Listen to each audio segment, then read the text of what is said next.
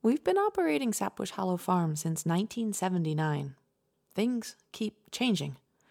I've seen things my elders never imagined we would see here. And then again, a lot of things are way better than they used to be. I'm Shannon Hayes, and you're listening to Season 4, Episode 20 of The Hearth of Sapbush Hollow, our final episode of the season.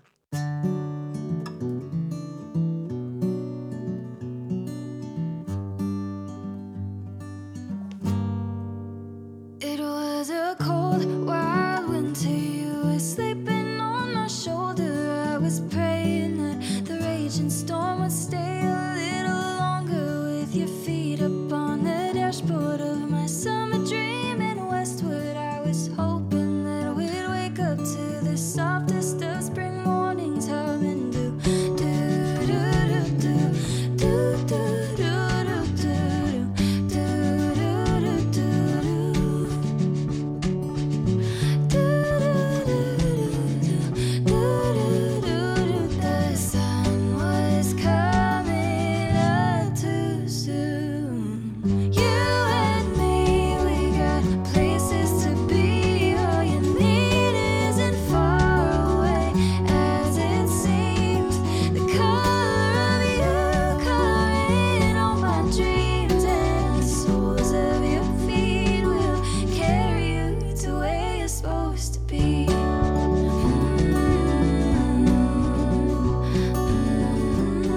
Welcome to the Hearth of Sapbush Hollow, chronicles and lessons from a life tied to family, community, and the land. I'm Shannon Hayes, and I operate Sapbush Hollow Farm with 3 generations of my family in the northern Catskill Mountains of upstate New York. I'm the chef-owner of Sapbush Cafe, a farm-to-table and neighbor-to-neighbor experience, open Saturdays 9 to 2 from April through November in our tiny hamlet of West Fulton. And I'm also the author of a few books, including Radical Homemakers, The Grass-Fed Gourmet, and Redefining Rich.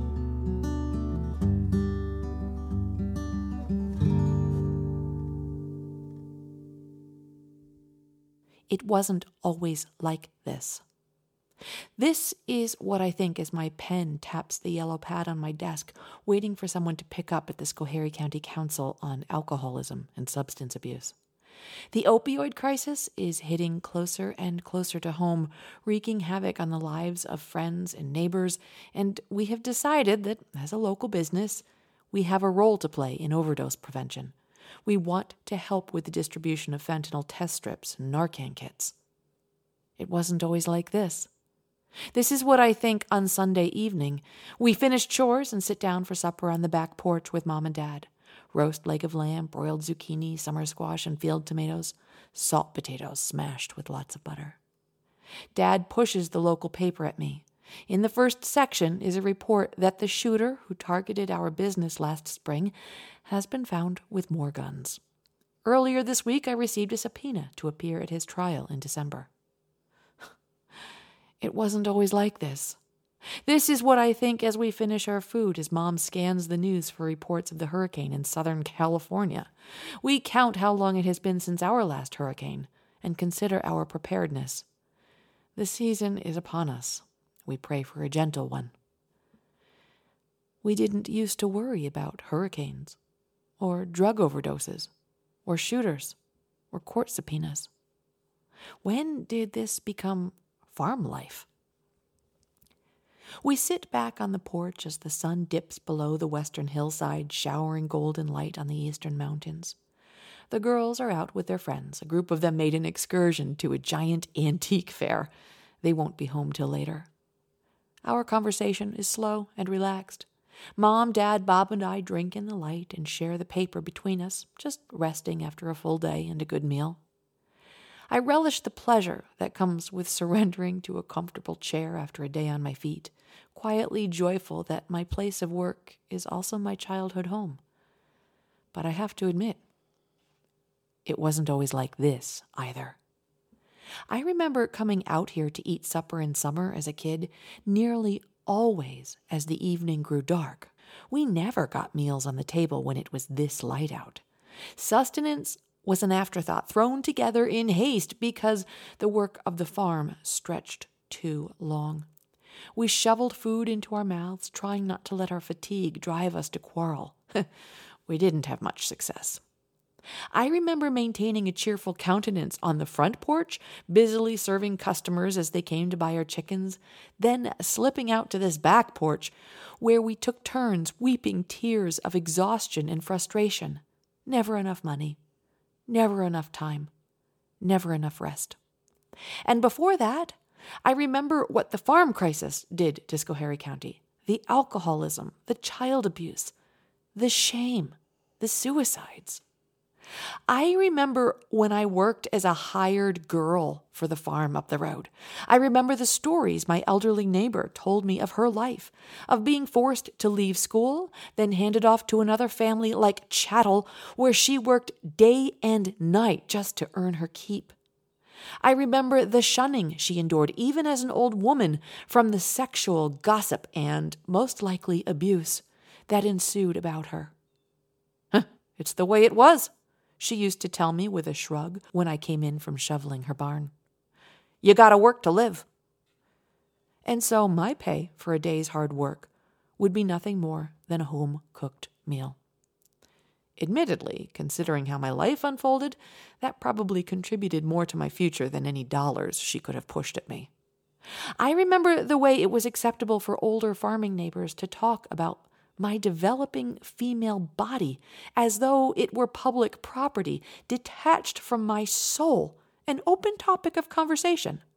I remember their laughter as I flushed pink in confusion and rage as people I both loved and loathed made sexual jokes about me, drawing me to them by the waist, planting unwanted kisses on my cheeks. It's the way it was. So it wasn't always like this either, where a farm family can quit work at 5 o'clock and sit down to a leisurely dinner, where a girl grows up owning her body and mind, and men generally understand to keep their hands to themselves, where the farm kids are remunerated for their labor, get days off each week, have time and resources to go to college, can take a day out with their friends, or pursue adventures for weeks or months at a time, where we can take vacations, relish creative endeavors like music and sewing and knitting and basket weaving and writing and art and theater, or spend hours lost in a book. We feed our supper scraps to the dogs and carry our plates into the kitchen just as we have since I was a child. And I recognize that there is more that is the same than what has changed. A life by the seasons, the reliance on family, and the core of the job, which is very different than what the farm does to earn money. The lamb crop and the eggs and the sausages and the cafe meals are just part of what we do.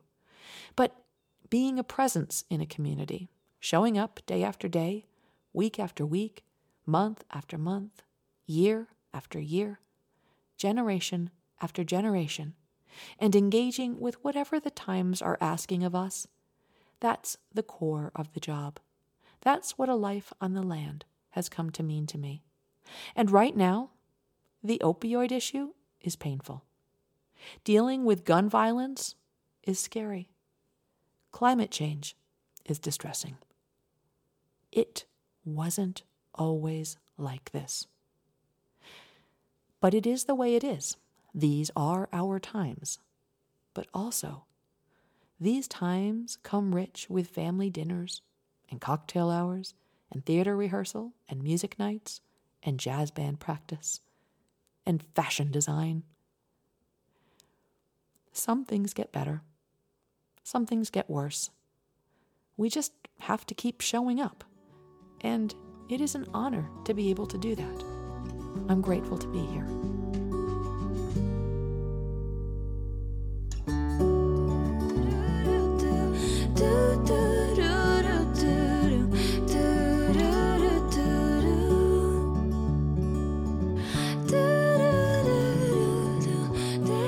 That's a wrap for the season, folks. The height of the harvest and the frenzy of back to school is upon us. We've got a few more months to push hard before it's time to rest and recharge our batteries. So I'm putting down my pen and turning my attention elsewhere until next spring. Until then, there are 4 seasons of podcasts in the archives and 16 years of blog essays from before that you can peruse to amuse yourself at theradicalhomemaker.net or sapbush.com. I'll also be periodically posting photos, news, and updates over the fall and winter at the same site, so you can come find me over there. Be sure to sign up for the newsletter when you do and have all the creative updates sent directly to your inbox. Remember, it's your patronage that brings these weekly stories back every growing season. If you enjoyed this year's Chronicles and Lessons, please be sure to hop over to the Shannon Hayes page on Patreon and throw some proverbial coins in my hat as a thank you, or send a check payable to Shannon Hayes to 832 West Fulton Road, West Fulton, New York 12194. Again, Shannon Hayes, 832 West Fulton Road, West Fulton, New York 12194. Sapbush Cafe remains open and ready to serve you every Saturday from 9 through 2 through the last Saturday before Thanksgiving, although we will be closed October 21st and 29th to go on vacation. You can check out the weekly Prefix Farm to Table specials on the blog at sapbush.com. Our online website, sapbushfarmstore.com, is open all year and stocked with our grass-fed and pastured meats and eggs, as well as wool bedding and yarn. Feel free to check it out. Or better yet, if you're in the area, drop by our honor store any time of the day or night, located in the Little Red Shed at the back of the cafe parking lot. The address is 832 West Fulton Road, West Fulton, New York. If you'd like to come see us for a getaway, our farm-to-table retreat on Panther Creek is taking bookings through Airbnb, and Tibbet's House will once again be available starting this October. If you enjoyed this, please take a few minutes to leave a review. This helps other folks to find my work.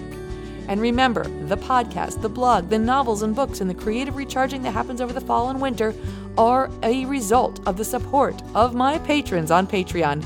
And this week I would like to send a shout out to my patrons, James Aitken and Ann Parzial. Thank you, folks. I could not do it without you. In case you were wondering, this podcast was produced and edited by the sexiest man alive, my husband Bob Hooper, and the great music we're listening to comes to us from Emery. Thanks for listening, and have a great week, a beautiful late summer, a glorious fall, and a peaceful winter. I look forward to rejoining you in the spring.